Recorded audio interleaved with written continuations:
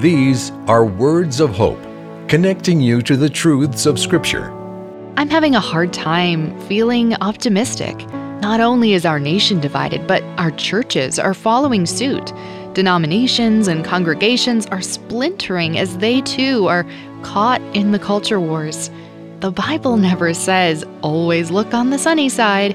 Optimism is great, but it's not actually a biblical virtue. However, hope is a virtue.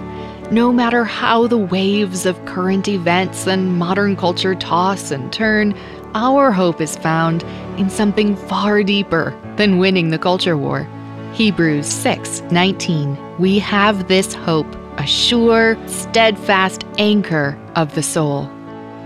Receive our free Words of Hope daily devotional email at woh.org/radio. That's woh.org/radio.